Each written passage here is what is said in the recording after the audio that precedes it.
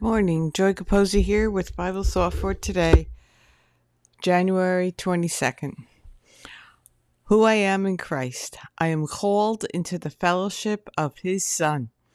1 Corinthians 1:9. God is faithful, by whom you were called into the fellowship of His Son, Jesus Christ our Lord. There is so much here to meditate on, but think of this. Imagine you receive a royal invitation from the Queen or King of England to come to tea. Well, I know that sounds kind of ludicrous, but you get the idea. We'd feel pretty special and fairly important.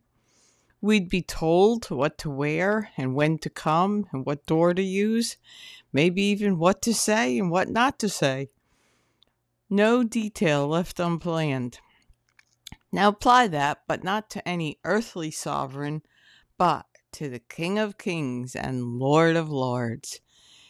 We've been called into fellowship with Him, not just once in a lifetime, but a daily audience. Today, as a matter of fact.